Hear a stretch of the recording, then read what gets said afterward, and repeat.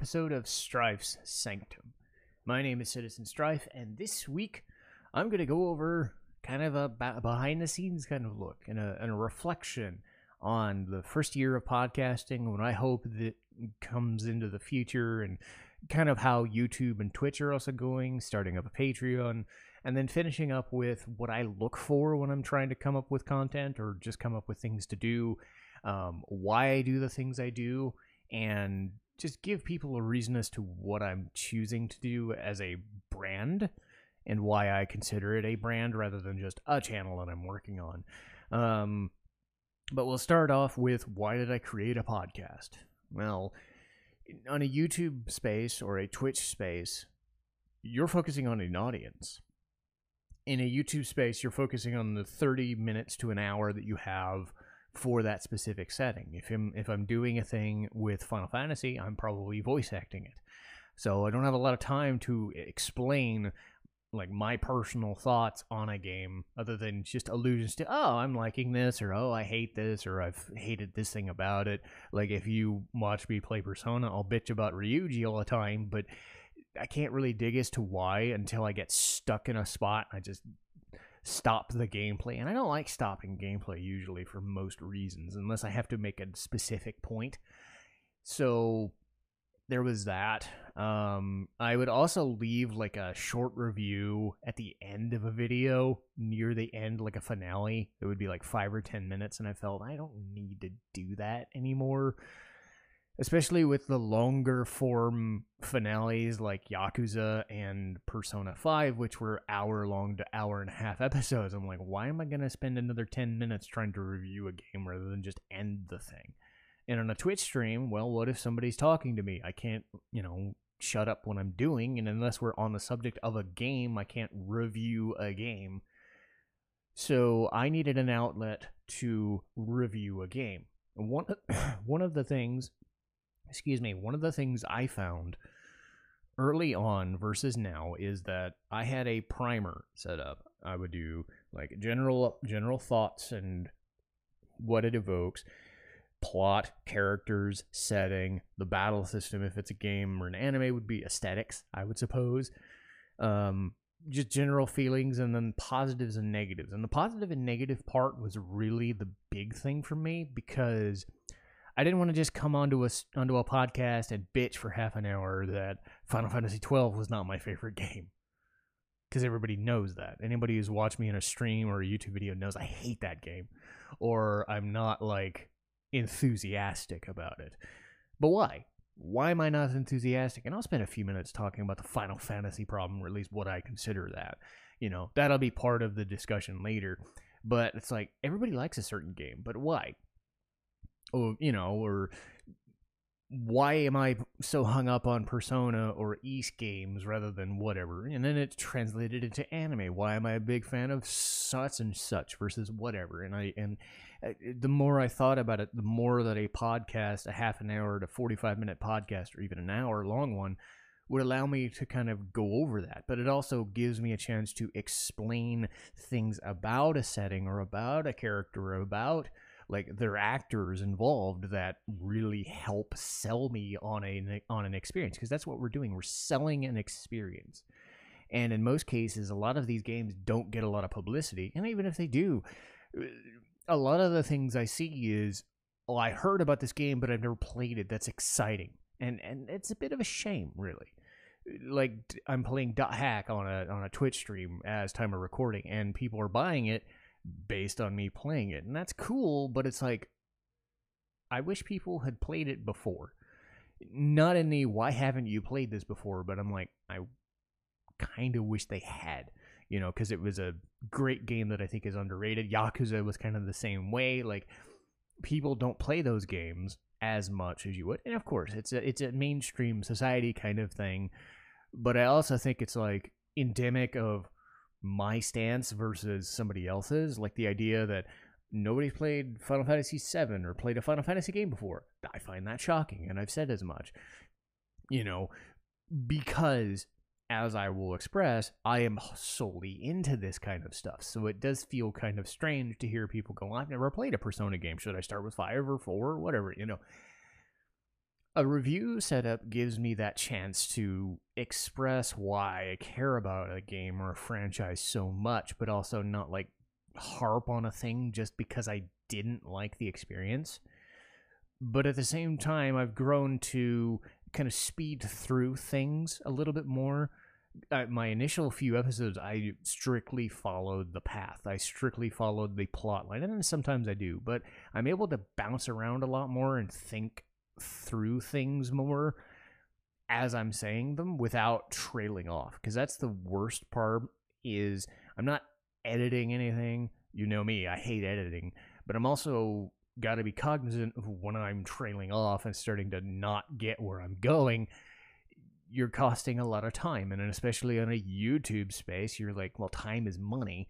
And in most cases, most people are only going to watch the first 5 seconds or 10 seconds. They're not going to trail off. But what if they do? What if they're watching the whole, hour, and they're like, well, you're starting to trail off there, dude. You don't want to do that.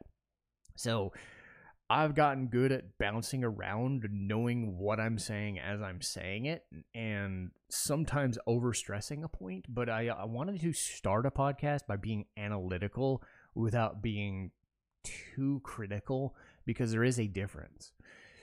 If you express why you don't like a thing, you at least have a leg to stand on when it comes to other people, but you also have to understand why other people would like a thing better than you.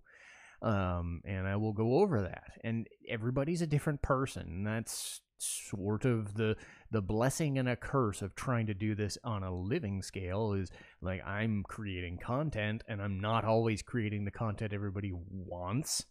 I'm creating what I want first, and that again speaks to what I'm doing. Because if you're not enjoying what you're doing, don't do something just because somebody else wants the views or the clicks. Do it because you enjoy it, because people will know right away if you're doing it because you're faking it. And I've never been one to fake anything. And even on a small scale, as limited success as my stuff has, I think the people that do watch my stuff know that I'm not going to bullshit them about my opinions. And whether I like it or not, or if I'm waffling back and forth, I have a reason for that.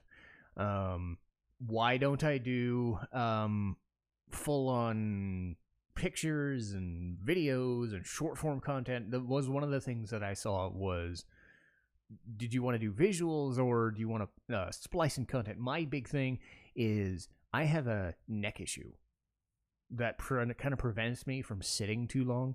At most, I can sit for an hour and it's fine, but if it starts going like an hour, 2 hours, or if it's extended, like I can't stand up and move, then I really can't do it.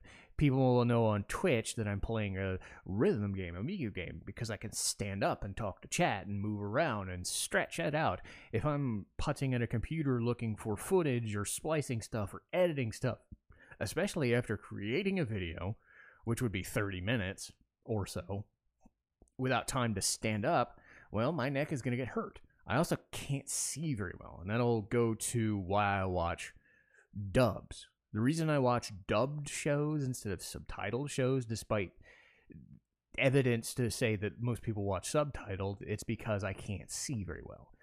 That's the same reason I do off-screen, off-camera, because I was, for a long time, being on camera. But there are two main reasons why, well, three main reasons why I do off-camera stuff now.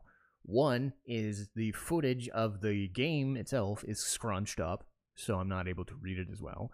Two, I'm able to read it better when it's full screen. And three, there's actually less fuss work to set up when I don't have to finagle with a camera or a green screen or a whatever. So that could give me an extra 15 or 20 minutes, and that could end up being an extra episode or part of a podcast that I can do without having to set up that level of equipment. And if it means that I'm more comfortable, I would rather do that.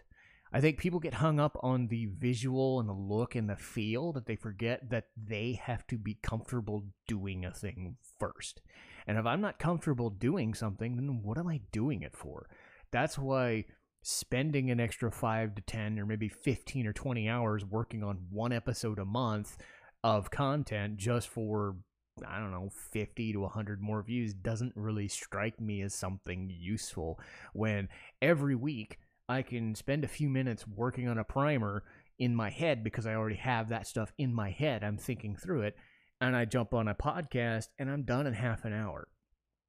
There is something to be said for knowing what your strengths and weaknesses are. And my weakness is doing extra work that I think is too much of a hassle. Do I think it would be beneficial to do that? Yes. But I also think that there is a timing issue. And I think a lot of people forget that if you want to push yourself and do that stuff, that's great. But there also has to be a value proposition in there too. I do not think that the value of doing a 10-minute edited video is going to get you more than 45 minutes of a podcast, when a 45-minute podcast takes less work, takes less intensive work, gives you more to work with because you're thinking through. Yeah, in a YouTube space, 25 minutes is going to look better than a 45-minute thing. I absolutely agree. When you're looking through a thing, do you want to spend 20 minutes looking at a new thing? Maybe not. And then you hear my voice for 5 seconds, and you're like, nope, gone. That happens way too much. That is something I'm not a fan of, but I've gotten used to. Watch time. I don't watch time anymore because it makes me kind of sad and depressed. Viewership, though? Views are fine, because if I will look at a view, I can say, okay, a person clicked on my video, and if they watched it for 2 or 3 seconds, okay. Or if they watched it for 25 or 30 minutes, awesome. They at least got something out of it, rather than looking at it going, this is an hour, I don't want to watch that. The benefit of other episodes lately is I've gotten into the 20 or 30 minutes rather than 40 to 50, and it does make a difference. Unless I'm doing an extended part of a game or something, 20 minutes to do a thing versus 50 minutes to do a thing does make an impact. As far as one of my favorite episodes to do, the Miku episode. Because that is something that I stream. That is something that nobody watches. When you're doing an RPG thing and then you think of the Miku thing, nobody would watch it. Nobody would care about it. Nobody would think to care. And then it ended up being one of my best performing in terms of viewership. But it also helped that I had the backing of a couple of my favorite viewers that have already worked on these things. There are a couple people who were friends of mine who have done other content regarding Vocaloid stuff, and they gave me a different sense of, well, how does somebody create that stuff? Rather than I'm playing it just to play it and listen to it and have fun. But also because it was probably the most niche thing I've done, other than some of the anime reviews, but it still ended up being some of my best performing stuff. I think what frustrated me most was, say, the Bebop live action. A lot of people talk about SEO and following trends and getting more viewership that way, and it does work. I saw a guy get 1,000 views, which was higher than anything else he'd ever done, following off the Final Fantasy VII presentation about a month ago, when they were releasing new footage for Final Fantasy VII. He piggybacked off a stream, and then that became his best video. I piggybacked off some other stuff, and it worked. I'd say Xenoblade, or I think it was Tales of Berseria. I did a Tales of Berseria video before Tales of Arise came out, or during that came out, and it worked. More views than average. But then I would do something like Cowboy Bebop, and the anime video would do so well, but then the live action, fucking dead. Ruby, I put a lot of effort into understanding the story and the mechanics and the characters. And other than re-uploading it, I think it died a death, which was really frustrating because I liked Ruby quite a bit, and I thought that would be a bigger deal than it was. You can't predict. You can't predict what people are going to watch, and you can't get hung up on it. So I have to understand and have understood that you can't predict what anybody wants to watch. You have the trends, and you have the things, and you have it in your head and whatever. In the end of the day, people decide if they want to click your stuff. People decide if they want to lurk in your channel or chat a lot. So getting hung up on all that bullshit does drive you insane. And to an extent, I'm okay with checking viewership on a sliding scale because I'm on the lower end of things. But I still have to process things as if I'm going to get everybody in the world to watch my stuff. So I can't drop my guard and not care. As far as reviewing content before, it's a big deal for me.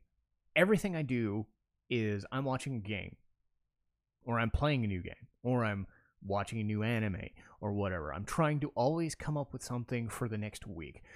And it became a thing where if I give myself an hour, I give myself an hour. If I give myself, one episode a day, it's still something I can sink my teeth into and say, okay, I'm going to work with this later. Because I don't know how long I'm going to be doing this, but I made it an entire year doing it this way, and I think it's cool. I'm always thinking, okay, will this work for content? Do I like this enough, or do I have enough to work with to say, this is something I was watching and I think you really should watch it, or I'm watching this and I'm not really feeling it, or am I playing it? My strategy for things really depends on the timing that I have and the access. Because we live in an era where a lot of stuff is not accessible anymore, or it is accessible, but you have to dig deep for things. And most of the time, say Persona 5 Royal or whatever, I played 5 or 10 times. I could do that in my head. I really don't need to review a thing. Like Secret of Mana, I don't need to review a thing. I've played that and it's inherent in my bones. But if there's something about it, like a certain concept that I haven't read up on it. I haven't done it. Or what if there's a game from 20 years ago that nobody has access to, but I can buy? But I'm playing a game right now. Well, we live in a YouTube space. It could seem lazy, I'm sure, but Shadow Hearts, for example. Shadow Hearts, I've heard of, didn't play it.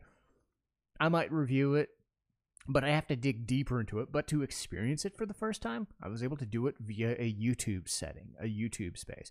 Or if I'm watching an anime I'm watching on Crunchyroll or something, and it's a new show, I have to watch it and dig deep into it. And if I like it enough, I'll review it. Or if it's an older show, like Black Lagoon last week, I didn't have to review anything. I just had to get the names and the faces, because I still try to be accurate.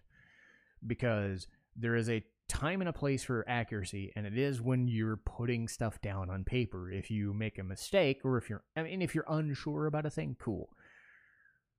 But again, I don't get enough criticism or praise that I don't think anybody's really that hung up on what I'm saying in a given moment. That is the one thing I wish I would get more of. And I think the one time I did get it was the Phoenix Wright episode. There was a chatter back and forth about things. I think I do have a few consistent viewers, and that is really nice. But I don't have the constant feedback loop on a YouTube video or a Twitch stream to say what I'm doing is good or bad. Or if people wanted to say so, they would say it's good or bad what I'm doing. So it's always an ever-present in my mind, is what I'm doing effective? Or am I just doing it because I've always done it, so I'm always going to do it? One of the criticisms I found was a guy, when I first did a podcast, he took a look at my channel. I mean, he had no views or whatever. He's just some random dork, and he's going, well, you should stick with LPs, lol. I'm like, I don't know if you watched my stuff, but the fact that you spend time to fish out my channel, because the only chance you would have had would have been to look at my channel just to troll me. That's funny. I also remember one time a guy walked into a Twitch stream one time. He had to look for my Miku stream, because there's no other way you would have found it other than searching for it, just to go into my stream, and the only thing he said, your mom. He didn't give any context, didn't say anything, he just left.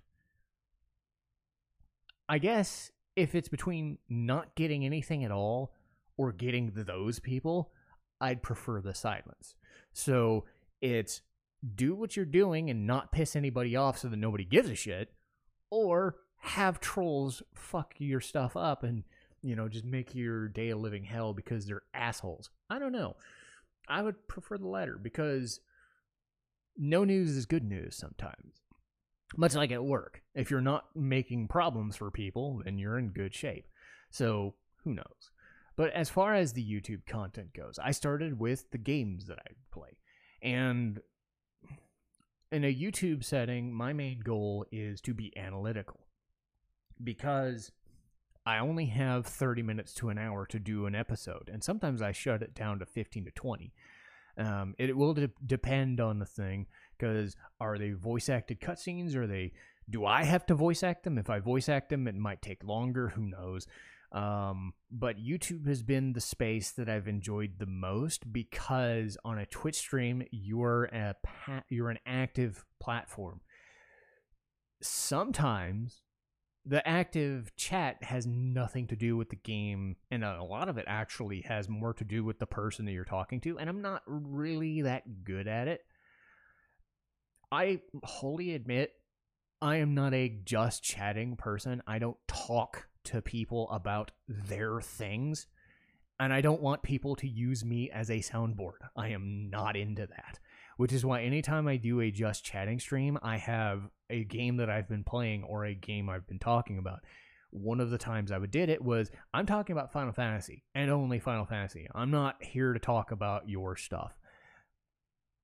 It sounds cruel, but you can understand what I mean. I don't talk to people about their day. People don't talk to me about my day. You know, I'm not really into that. I process things based on their interests. If I know that a person I know at work has an interest in that lines up with mine, they become a friend, or they become somebody I talk to. If not, no, I'm not really bothered. That's just how I've been wired. Same thing with Twitch. On Twitch, I can at least say, okay, they're usually a gamer, or they're an anime fan, or judging by their username or whatever, I can kind of guess, but I'm not going to initiate conversation. So Twitch was always a kind of for me. But on a YouTube space, I'm alone. So what do I have to do? I have to talk. I have to talk through this game I'm playing, and I have to express why I'm building a character a certain way, why the story's doing a certain thing, what voice I'm using for a character, what I have to do for that game, or why I think it's so freaking good, or why I think certain parts of a game might struggle, but then it feeds back into it being better, or vice versa. Persona was the same way. It's a feedback loop not a lot of people like. A lot of people don't like the, oh my god, we're doing the visual novel thing. Oh my god, now we're doing the combat thing. Oh my god, now we're doing the social link thing. I love that sort of thing. It's great. That's what I love. So I sat there for 200 episodes and thinking, no, I'm not bored of this at all. What drove me nuts was getting through Persona 5 Royal and then remembering that I had to do Persona 5 Strikers and just being like, nah, I'll do Persona 5 Strikers some other day, because that's another 50-hour game. So that's another 90 to 100 episodes anyway, and I'm like, not right now. But choosing games makes a good choice. And that's why doing stuff like Phoenix Wright, I have to think through, okay, how many hours am I going to spend doing Phoenix Wright? And then judging that based on how long I spent doing Persona 5 Royal. Because Persona 5 Royal, 7 episodes a week. 200 episodes, 7 months. That's a long time, even for RPGs. They're long-term investments. And the benefit is I get them done 7 episodes a week, and then I can move on with my week. But what is the investment? The YouTube algorithm says the first episode is going to be successful, and it's going to go down from there. And then I've seen some random episodes. Some of my best performing episodes are some random fuck-off episodes of Ys that have no context to the story, or just me in a fucking cave somewhere fighting dudes. As opposed to those initial episodes that get more traction, that get more advertising, that get more promotion for me. Again, you can't predict what people are going to watch, and then they see the fact that it has the most views, and I'm like, well, God, that must be impressive. And then I realized, no. Like, the main episode for Ys was just something, I found a nun in a cave somewhere, so it had like no story content, so it felt really weird that would be the best performing gaming video. When you contrast that to Boxu,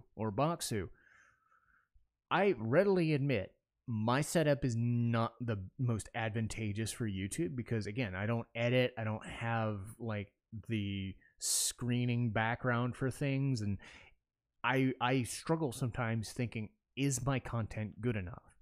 I found out doing it on a Twitch stream and then uploading to YouTube was the best way to do it, given my software, given my setup, because I have my main camera, and then I dig out my Logitech Brio webcam to show off the actual box itself. But everybody can see the cords, and you can see the ground, you can see my legs, and it's like, it's the chintzy look, and I always think, am I doing it right? What if my internet fails on me and it's like a minute of dead air? And then I look at the performance and I'm thinking, okay, well, there's something to this, because 3 to 6, like 3 to 4 of those Boxu videos are the best performing videos I've done. So I'm going to keep doing them, because they must be getting an audience somewhere, despite the fact that they're not the best looking, but they're at least getting an audience. Because when I'm done with a video, like a gaming video, I don't get traction for shit. So there's something to be said about the Boxu things, and I think those, numbers-wise, just for reference, the videos I get 4 to 5 views average. The Boxu videos, I've done 4 of them, they average 50. One of them's at like 85, right?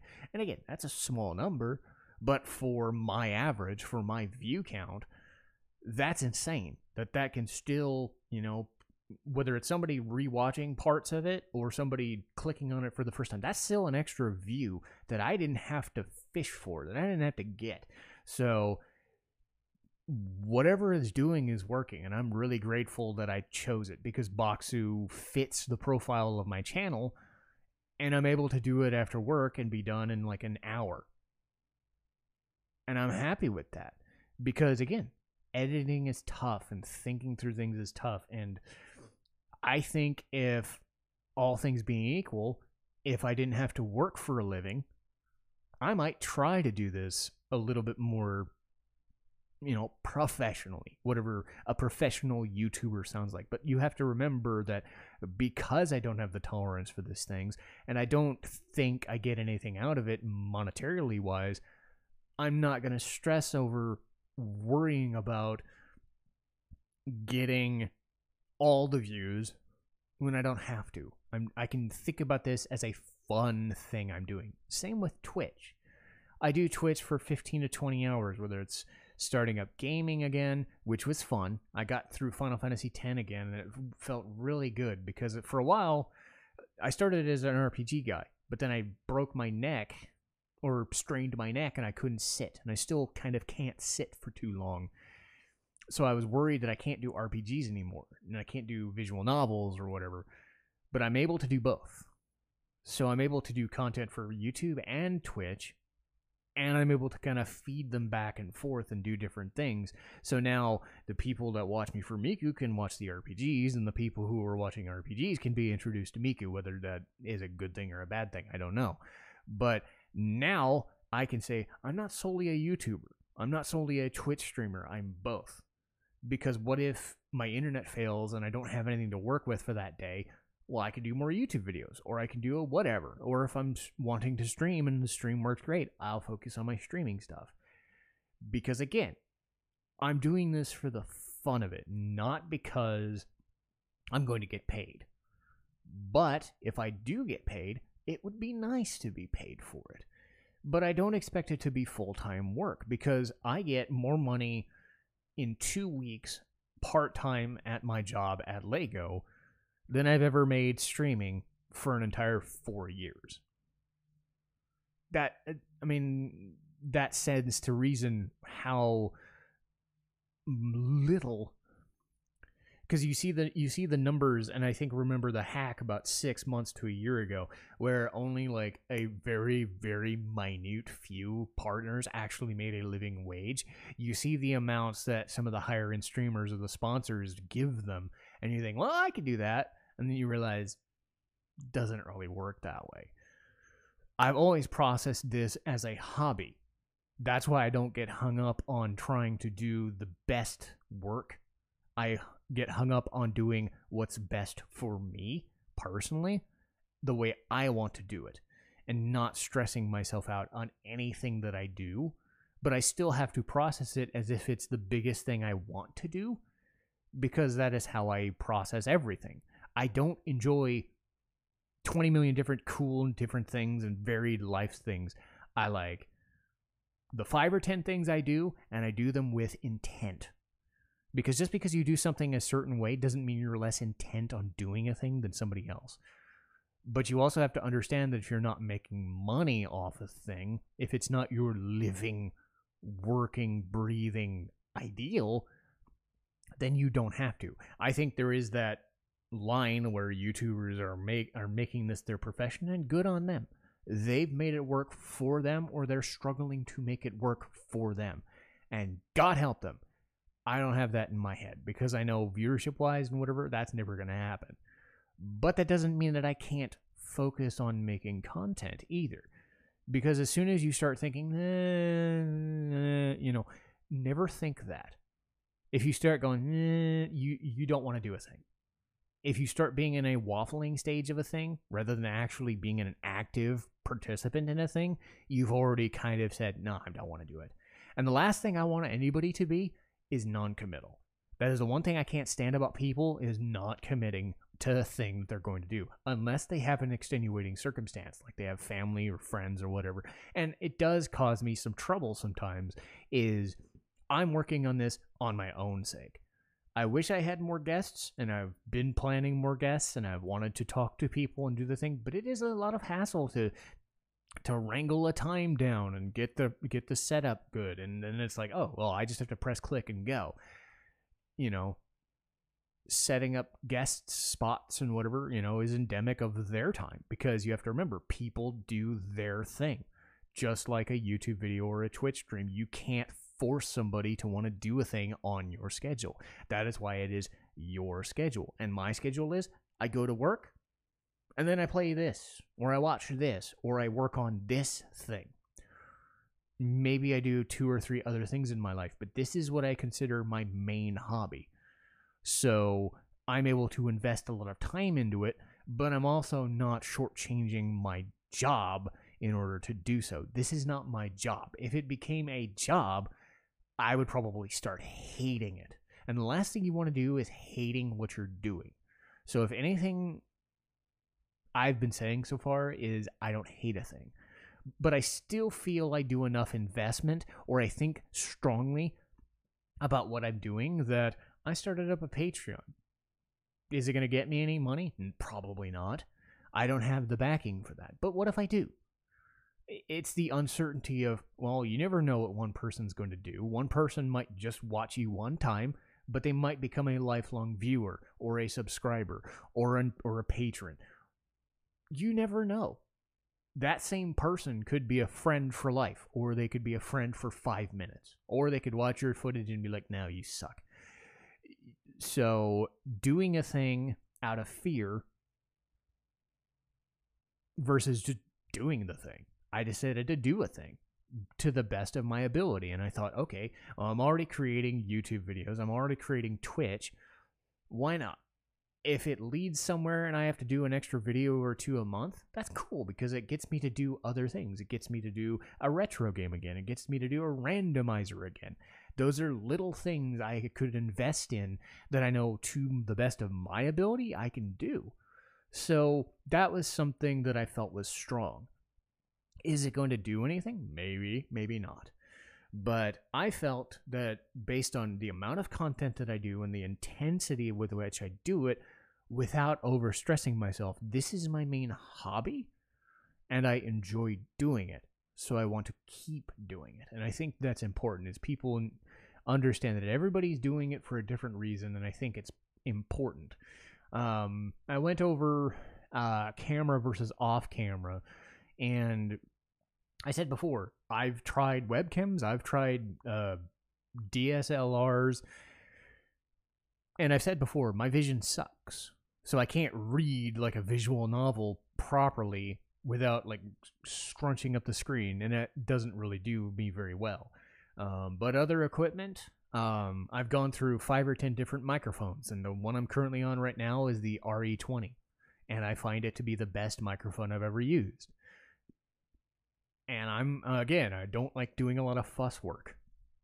But I went from a $25 piece of crap to $100, Audio-Technica microphone to $150 Audio-Technica microphone. I've used the Blue Yeti. My main microphone for a while was the Rode Procaster, $230. Now onto this $500 microphone, and it is a lovely thing. And I tend not to do a lot of fuss work. So an RE20 is exactly what I wanted as far as a podcasting microphone and a streamer's microphone, because it's really between those two. But everybody has their own use cases. And the benefit was I was in awe of channels like Podcastage where they do those reviews all the time. So it's like I was able to look and hear all those things like Epos Vox, Podcasted, you name it. Like even Alpha Gaming, before I got sick of watching Alpha Gaming, it was like he would review all this content stuff, the content creation stuff, and it eventually became, okay, if I'm not going to do anything on camera, the least I can do is be a presence on a microphone. Do I have the best voice for it? Maybe not. But I'm always trying. And an extra year of podcasting helps me understand what my voice can do and what my voice can't do, and what I want it to do and what I can't allow it to do. So my voice is everything to me right now because I'm not on camera in most cases. Not anymore, I'm not. But I do think there's something to be said that you understand how to use a microphone, where to place it, what to use, how to use it, how to put the levels up. The one thing I think YouTube struggles at is leveling the microphone. That's, again, an editing thing, is I wish my stuff sounded louder than it actually is. But again, this is not being processed. This is just raw footage. And it still, I think, comes across very well. And again, I'm not the most comedic person. I'm a more analytical person, and I think that comes across in the microphone itself. It does what it needs to do. It's not trying to boost my voice or boom my voice. It's just there to do a good thing and do a good thing very, very well. Because some microphones sound like complete ass. And I have the monetary means to make sure that my microphone doesn't sound like complete ass. So there we go. If I had a better voice, that'd be great. I think there is that inherent, like, I wish we had the things we don't have, like the super low boomy voice that people have as broadcasters, or have the ability to, change their voice around and do all these crazy sounds and crazy effects. But at the same time, I think the people at low voices are like, I wish I had more expression in my voice, but I have the low boominess, So it's like everybody wishes, it's like they had long hair. Like everybody wishes they had hair like Sephiroth, I guess. And then they realize, no, I wish I was just short, or I wish I was just bald, People inherently want things they don't have, and they look at the grass is always greener, I guess. So in a way, I'm happy with the fact that I've spent 3 to 5 years dicking around with microphones and finding one that fits what I'm looking for, because this is considered one of the best microphones on the planet for the use case that I'm using. Is it perfect? No. If I could have spent $10,000 on a Neumann mic, I would have done so. I don't have $10,000, but I have at least $500 to use, but I'm good. And I think that's, if somebody's else looking for equipment, it's like, well, how much money are you willing to invest in a thing? Because at the end of the day, your voice is important if you're trying to be a content creator, your words, your speech. So every time you get a chance to talk helps. As far as the cameras go, I'm not bothered, because I know I have a visual restriction on the thing. Schedule-wise, Tuesday, Thursday, Friday video recordings. I try to do podcasts on Wednesdays. Try to do Twitch streams Tuesday, Thursday, Saturday, and Sunday. And that's pretty good. 20 to 30 hours of content creation plus the 15 to 20 hours of work. And then I'm able to do 20 to 30 hours of watching stuff for content to feed into content. I think trying to focus on this, I said before, as a job, well, the issue runs into, what if you're running late? What if you want to get a workout in and you can't get a workout in? What if you have a busy schedule and you got to stay at work? What if you want to go shopping? What if you want to do tons of things? But then no, you don't have time to do that. If you do any one thing way too much, it's going to take away from other things. So I've prioritized a good enough work-life balance that I don't feel like streaming or content creation is a burden to me. That's the beauty of it. If people don't have a work-life balance that suits them, they start stressing themselves out. And I'll give you an example. Before I quit GNC, I was working there, as a second or third job, but then they had nobody else on staff, so I had to work 8 to 5 or 9 to 5 for an entire week. I had no time to be doing anything else that I wanted to do. I would go home and have about an hour to watch TV or do, YouTube footage. And now it's like, no, I have my old schedule back, if not even better, because I'm not stressed out about money, because I'm one of the lucky ones that can do that. If that's not you, that's fine. No one person has the same interests or the same needs, the same goals, and I think that's important. But you also have to say what your goal is for you and what you prioritize as yourself. You prioritize having a family and having kids. You put that first. If you prioritize just living your life and having fun with your life, do that first. Don't look into a new thing until you know, okay, I can put an hour to 2 hours to 10 hours or whatever into that new hobby or new skill or new workout regimen, until you can effectively say to yourself, this is what I'm going to add to my life. Because as I've said before, if you are not committed to a thing 100%, then you're not committed to it at all. But you also have to understand there are certain times where you just can't do a thing. But if you're waffling back and forth on whether a thing is a good idea or not, you've already kind of failed. And if I've said anything so far, it's that I have no tolerance for somebody who's not invested in a thing to the point where I can tell that they're invested in a thing. Maybe that's just me. Maybe that's just how I grew up. But I think if you are going to go to a job, you are invested in that job. If you are invested just solely for the paycheck, cool. You're still invested in doing the best you can for that job. If you're invested in going to college to learn a skill and go off on a career, you're doing that. If you want to be a parent, well, you got to put them first. You can't put yourself first.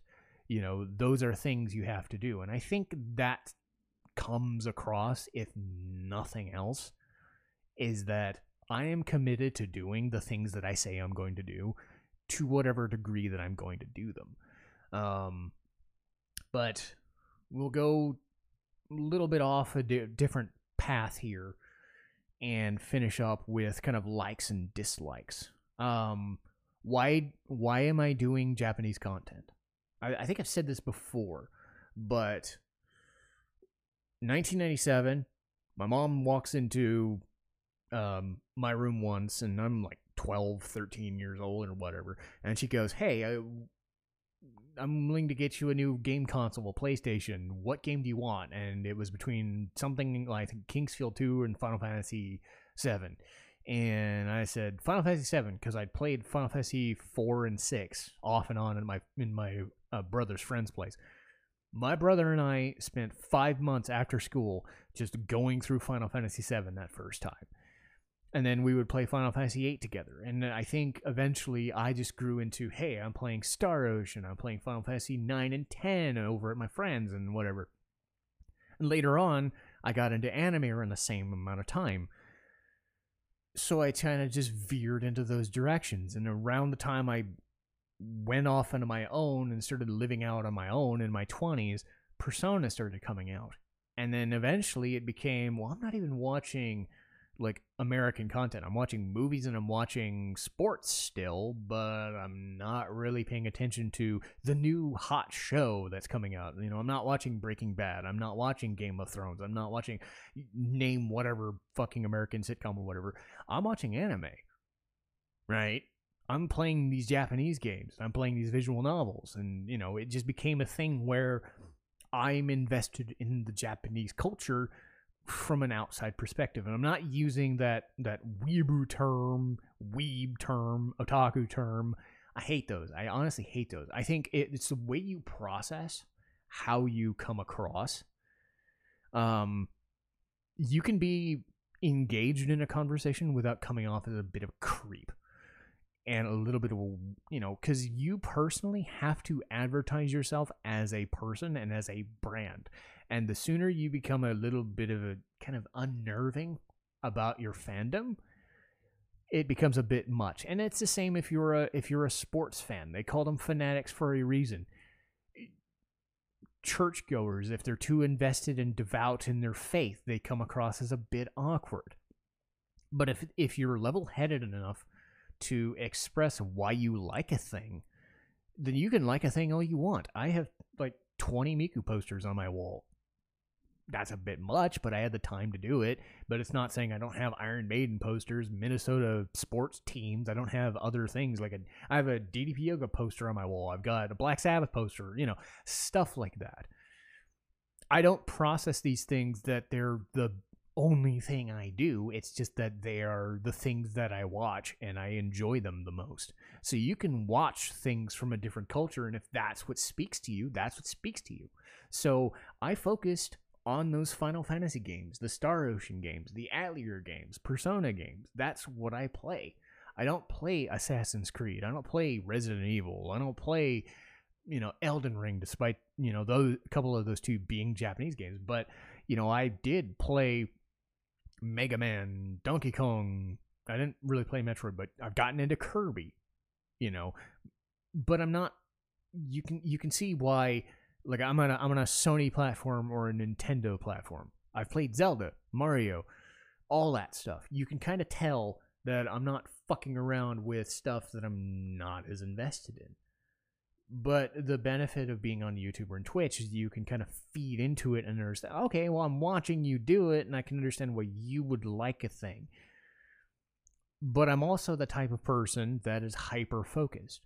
One issue I have when I'm dealing with other people is that they might be a variety streamer or a variety gamer, and I'm not. So my investment in something is so wholly focused on that genre that is the thing that I know. My sphere of influence means that that's what I know. Doesn't mean that I don't know what The Last of Us is, what the From Software games are. They just aren't things I play. I don't play Spider-Man games despite being a big Marvel guy. I've never played the Spider-Man, the PS4 or PS5 Spider-Man games. They're just not what I do. It does come with its issues, though. Viewership being one of them. More people are going to watch a thing about Spider-Man than they're going to watch a thing about Final Fantasy. That's just how it is. But know what you like and know why you like it without coming off too fanatical. That is the benefit. But I do enjoy randomizers. I like the idea of not fucking around with a game to the point where it's always a new experience. Like Legend of Zelda. I love Legend of Zelda randomizers, Final Fantasy randomizers, Chrono Trigger randomizers, that sort of thing. Because I'm still in kind of that retro space, just enough. Because that's what I grew up before Final Fantasy became a thing. I was into Zelda, Donkey Kong, Mario, and whatnot. So I still have that as a backdrop, I think.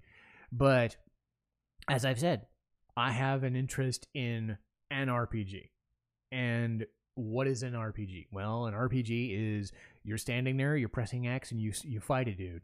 The old school Final Fantasy 1s to Final Fantasy 10s, Anything that goes against that, well, I'm fine with it. I love Mana. I love Tales of, to an extent. I think the Tales games now have better combat than they did before, but everybody swears by the line mechanic. But I think in most cases, the line mechanic doesn't give you enough to work with because it's not quite an action space.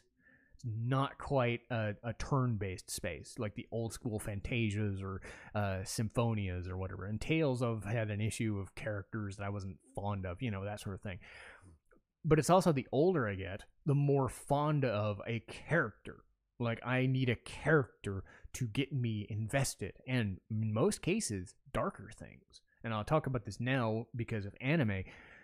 I like the subversive kind of thing. I like the characters that go through dark, weird shit. The playing a Nier Automata, or watching Kino's Journey, or Madoka Magica, where you go 3 episodes in and it's a nice bubbly show, and okay, now we know what we're doing. The something's not quite right with you.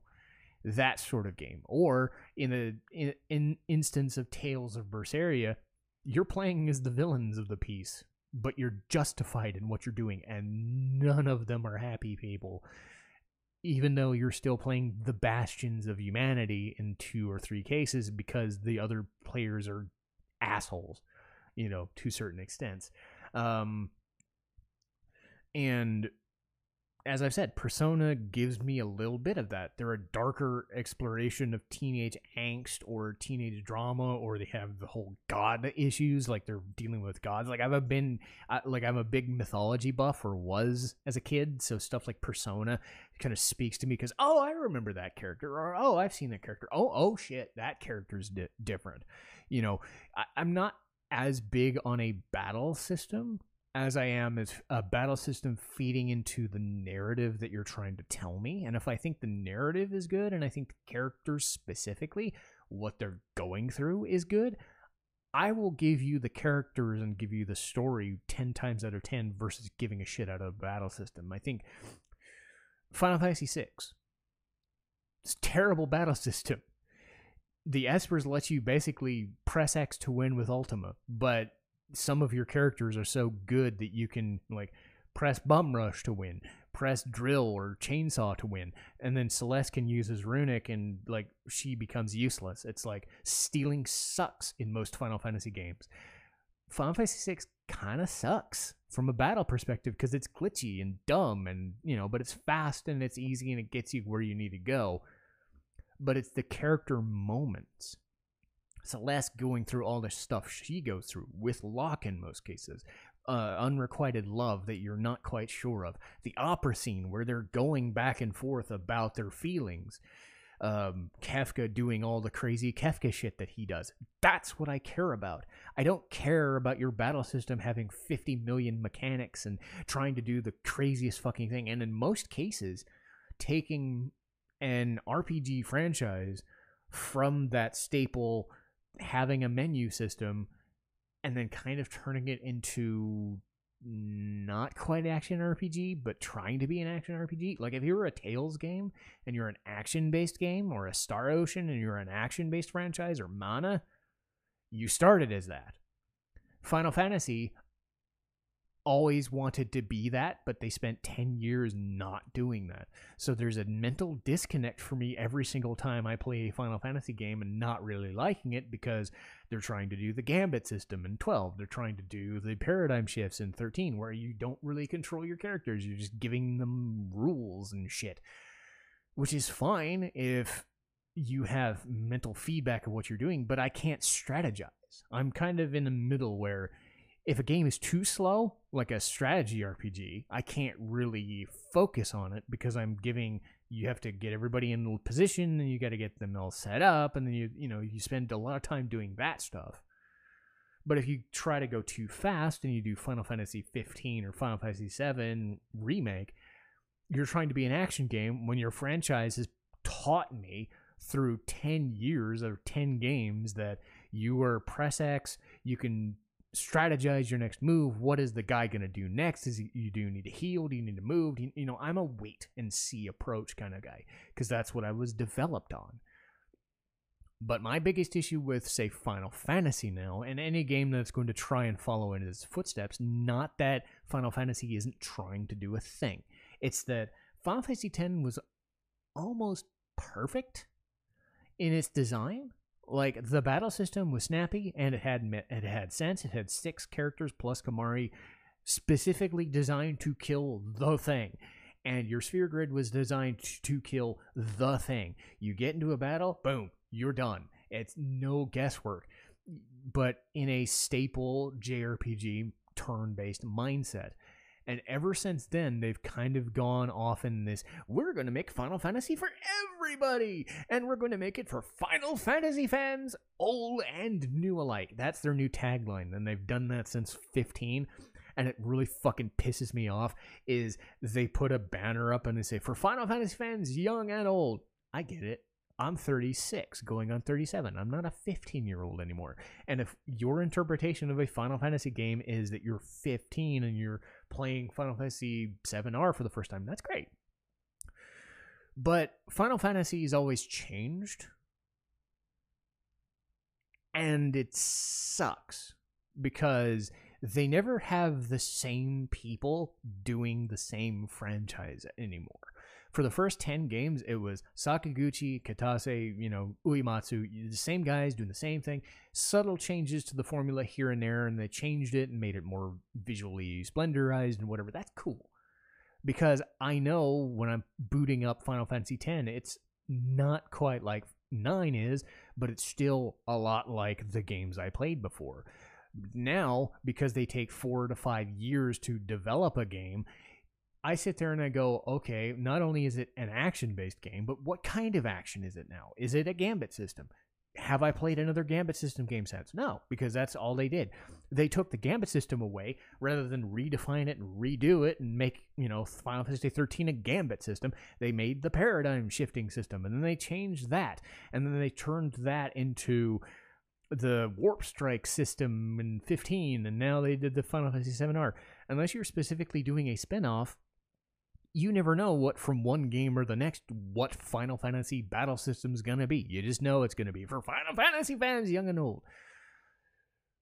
If you're gonna change something, give it like 3 to 4 games so that we can kind of invest in, okay, well, Castlevania went from a platformer to an action RPG platformer, a Metroidvania style platformer, and then it became the default.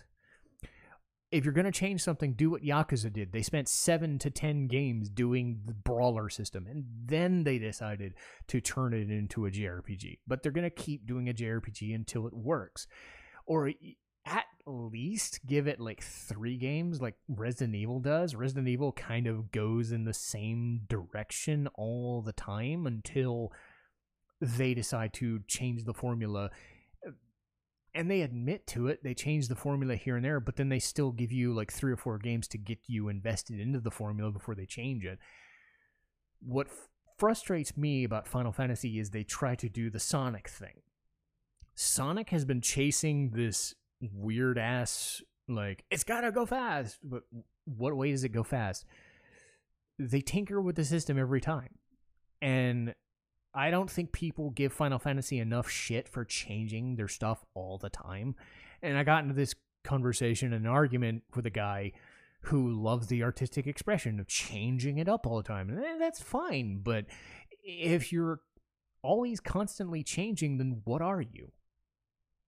There's the brand name, but if the brand is always changing and the name is always changing and you don't know what, like if you get a fan for a Final Fantasy X game, you want another Final Fantasy X game.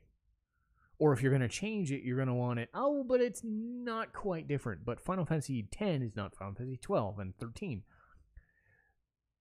It's almost like music.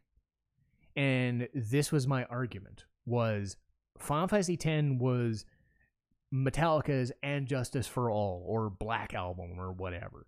It worked for almost everybody. Pick it up and play. It's super accessible. Works great. And then Final Fantasy 12 comes out 5 or 6 years later. It's Load. Some people like it. A lot of us, it's not metal anymore. Load is a rock and country album that has nothing to do with what they did for 4 to 5 albums of we're thrash, we're this, we're this, we're this, we're this.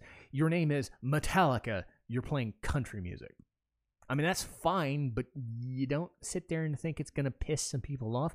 Yeah, maybe that's ardent, but when I look at a band name, I want it to be a Motorhead kind of example, or an AC/DC, where you know right off the handle what you're kind of in the mood for.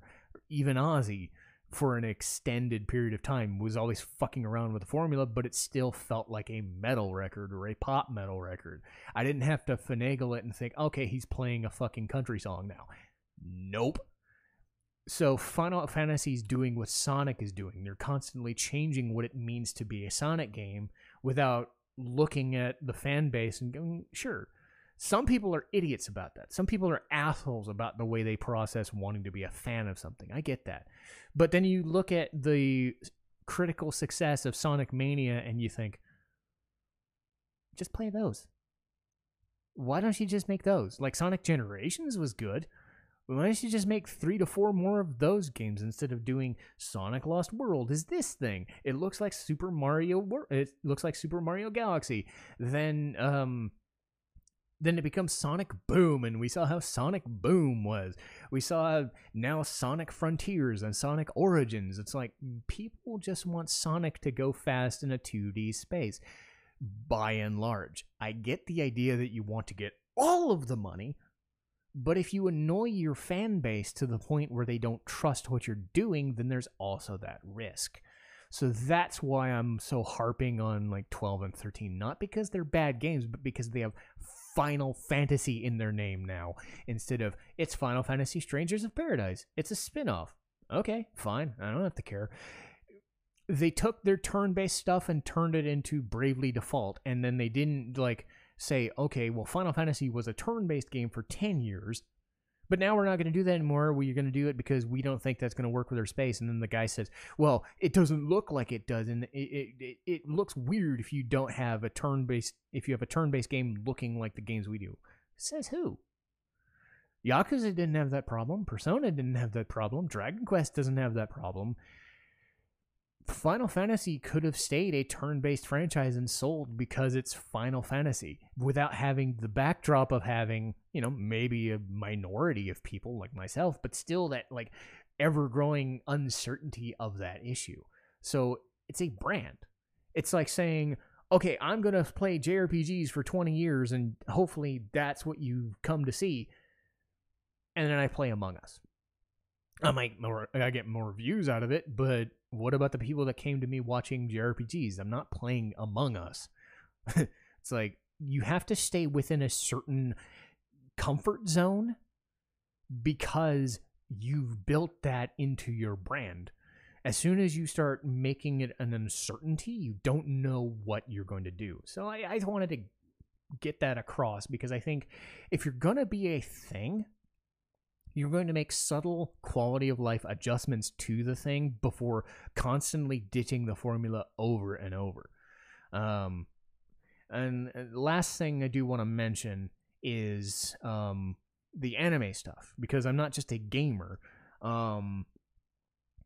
As I said before, I do only watch dubs because of my vision level. My vision is 20/400 in my right eye, 20/200 in my left. And I don't even know if that's still stable anymore, but that was when I was first diagnosed as legally blind.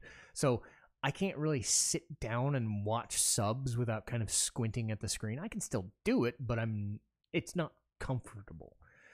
So the frustration of, oh my god, dubs are dumb. Why are you watching dubs? Why are you talking about dubs all the time? It's because that's what I'm left with. But then I had somebody criticize me and go, oh, I'm so sorry for you that you can only watch dubs. I'm like, that's fucking pathetic that they would even go that far, even for a joke. Because dub actors are actors. They say as much. They are actors. They're doing a thing. Are they cartoon actors? Not really. They're not American cartoon actors because it's a different type of acting. I think it does a disservice to a certain genre. You don't see me bitching about subs on the opposite frames. Like, no, the subs don't do the justice, the actual sub actors, because I have no frame of reference. But everybody, again, it's a small minority of people just causing a storm and saying, oh, you're watching dubbed? Well, fuck you. It's like, if you want to watch subbed, watch subbed. If you want to watch dubbed, watch dubbed. On my case, on my channel, on my stuff, it's going to be in English because I listen in English. I watch in English. It's easier for me to do that. But as far as like what shows I do enjoy, I was a big believer in Bebop. You know, pulpy action shows, crime drama, stuff like that. Black Lagoon, Gangsta, those all kind of fit the same mold of the dark stuff, like Gungrave, Trigun, stuff like that. And Trigun's a little more comedic, but it still has darker moments and edgier moments, stuff like that. But what I've really done, and I said this before, was the darker subversive shit. Like, playing Nier is a joy. Sometimes I'm not always in the mood for that sort of thing, but Nier was unsettling. You know, anime that's unsettling. Kino's Journey. The guy who created Nier said he watched Kino's Journey before making it, and it got him in the right headspace. Sure fucking did. Because there's always the sense that nothing's right. That these people are kind of off kilter somehow, and that's kind of the vibe. They're darker, they're dystopic, they're just kind of like offbeat. You know, that sort of thing speaks to me, especially the older I get. But I still have a fondness for stuff like comedies. You know, I'm okay with comedies because you get something like Spy X Family, which gives you that darker, pulpier action stuff on occasion, but is focused solely on the character drama and comedy. And it ended up becoming one of my favorites, if not my absolute favorite, when I got finished with the first season. So I definitely want to talk about Spy X Family. Konosuba, meta comedy because it's making fun of the isekai trope, because there's too many fucking isekai tropes, the other world tropes. Everything's a video game, everything's a new world, you know. That's fucking ridiculous. Ever since Sword Art Online became a thing, every show's been a default isekai, for better or for worse. Sometimes it works, like Konosuba, but that's because they're making a fucking joke out of it. But then you get stuff it's just, I'm in another world because I'm in another world. Give it, you know. It's like, do we really need another? It's replaced the high school or the mech shows. Not that I'm a big fan of high schools or mech shows, but it's just like everything has to be an isekai because Sword Art Online did it, or everything has to be. Here's another issue I have is fan service. Everything has to have a harem, or everything has to have a fan service element. You want to know what the best harem show was? It was Rumbling Hearts, because it was a romance show about a girl who fell into a coma, and his love of his life basically becomes comatose for years, and it becomes a weird thing. Again, darker shit. Darker subject matter, and how you process, oh my god, you caused somebody to have an accident. Now you have somebody else becoming their girlfriend, and how do you process that? It's a weird, like, darker version of that kind of show. It's a show that you've seen a million times, but they do it in a darker, much more mature setting. So I'm not into the same stuff as I used to be, I think. Because the older I get, the more I'm into the darker subversive stuff. I'm also never going to talk about One Piece or Naruto or Bleach or whatever, you know, the super staples, you know, the big three or big four, you know, My Hero Academia. You know why? Because there are hundreds of episodes or thousands of episodes of manga, you know, and it's like, some shows are 1,000 episodes. Like, I'm not that invested. When you consider that most anime these days are 12 episodes if they're lucky, 24 episodes if they're lucky, some of the better ones get to 50 or to 100. That's fine. After I got done watching Inuyasha and Ranma half, I'm not gonna watch fucking One Piece because that's 1,000 episodes. I got done watching 100 episodes of Detective Conan because they were dubbed. But then you have to remember there's like 20 movies. There's 1,000 episodes. How am I going to find the time to do that? So it just becomes a, like, weigh your options, man. Not that I wouldn't enjoy it, but I think that it's way too much stuff to get into for any one thing to do 1,000 episodes of one thing. There's not enough time in one's day. But more power to the people who do, I think. The other thing is just fan service in general, or the ones that rely on fan service, and the games do the same thing too. If your selling point is, oh my god, look, anime titties, that's what porn is for. Give me a story. If you're going to do it, then you have to be in the right mindset. Like, I'm not saying it's inherently a terrible thing. It's just more of a turnoff because it's gonna be a thing. Like, if your character's solely there to be an ass shot, like, I was watching Final Fantasy X again and seeing how many times they would do fan service shots of Riku's ass. I'm like, she's 14, 15 years old. It's kind of creepy. Stop it. You don't have to do that. You don't have to make a show about panty shots. You don't have to make a show about, guys jerking off to whatever you're doing. It's like unofficial porn or official softcore porn, basically. And it's just kind of like I've always just kind of been a little leery of that. Fan service, if you have a good concept, can work. But if that's all your show is going to devolve into, then it's just kind of chintzy. And it's the same thing with a game space, too. If all you're doing is, oh, look at the anime titties. Aren't we great? No, you better as fuck have a good battle system or a good game to surround yourself with it. Otherwise, I'm not going to pay attention. But I think at the end of the day, everything I do has a purpose. Everything I do means what I say it does. And whatever, if anybody enjoys what I enjoy or doesn't enjoy what I enjoy, that's perfectly fine. Everybody's different. If you like a certain thing because you like the competitive aspect or the achievement hunter aspect, I don't. I don't want to compete with myself. I don't want to achieve something. I don't want to fight a super boss. I'm there to learn about a story and learn about a character, and I want to be lost in a moment and in a game space or a show. Make me lose myself in their struggle, whether it's a cliched story or not. If it's performed well, I'm usually well invested. And that's where I'm coming from. In trying to create content, I try to create content in the least invasive way possible. So if it's an hour, I've been here for an hour. I think for the stuff I was doing, this makes sense. This was a special podcast. I don't do the hour-long podcast things much anymore, if at all. I try not to anymore. But I had a lot I wanted to talk about. And I think that's important, is to get all of that stuff out there. And if it comes across in the second year that, hey, I cross 100 subscribers on YouTube, cool. If I don't, that's great. If I ever get another subscriber, that's great. If I get nothing off Patreon, that's great. But the benefit is, the best part is, I tried. You can say, you tried. And if nothing else, you always have to say, I'm going to try a thing. If it doesn't work to my satisfaction, then I'll try something else. But I'm going to do the best that I can. And that's all I can do. But that'll do it for me today.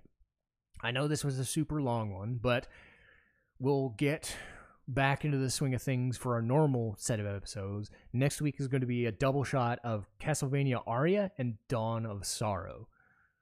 Next episode after that, Spy X Family, Cour 1. Not Season 1. They specifically cut their episodes Season 1 into two 12 or 13 episode Cours. That's what they call it. So Cour 1 just finished up in the last month or so I definitely want to talk about Spy X Family. After that, Tales of Arise. And I'm super thrilled about Tales of Arise. I think I loved it, and then the ending kind of bleh. But I did still enjoy the game almost as much as any Tales game other than Berseria. So it was still a great experience. And then after that, Somali and the Forest Spirit, a short 12 episode anime, much in the vein of something like Mushishi or one of those like weird psychedelic looking shows that are more about environments and like looking cool instead of it has a good story, but it's a lot of environmental forest imagery and like crazy visuals and stuff. So that'll be our thing. But hope you guys stuck around for the long haul, and if you did, thank you guys so much. If you haven't, if you just popped in for a second, still, that's great. I didn't expect to get 50 subs, much less 2 or 3 or 4. I got 50. I got people watching my Boxu videos, which I thought nobody would care about. I got people watching Twitch that I thought nobody would care about. So whether you watch my stuff on Twitch, whether you watch my stuff on YouTube, or if you just stick around for these podcasts every week, you're giving me a reason to keep doing these because this is for public consumption. And it is grateful to hear, if people liking the way I do a thing, not liking it, as long as you don't, antagonize me and say, oh, you're a fucking hack, it's dumb. Leave that to its own. If you don't like my content, you don't have to watch. That's perfectly fine. I think as long as you have a constructive criticism and say, hey, would maybe do this instead, I think that's how criticism should be. Constructive and informative, and everybody's trying to do their own thing, and I think everybody's trying to do a thing their own way. But at the end of the day, is anybody enjoying this content? I think people have proven that to a small extent they are, and it really does make a difference. So if people are enjoying this, I definitely enjoy doing it, and I definitely enjoy the fact that there are people that are there that are invested in what I have to say, whether I'm always right or wrong, or I have a crazy opinion on something. So I'm happy to keep doing this, and I don't know how long I'm going to. That's life. But I do enjoy it. And hopefully you guys enjoy it enough that you'll come back next week. So I'll see you guys next time. Citizen Strife, signing off.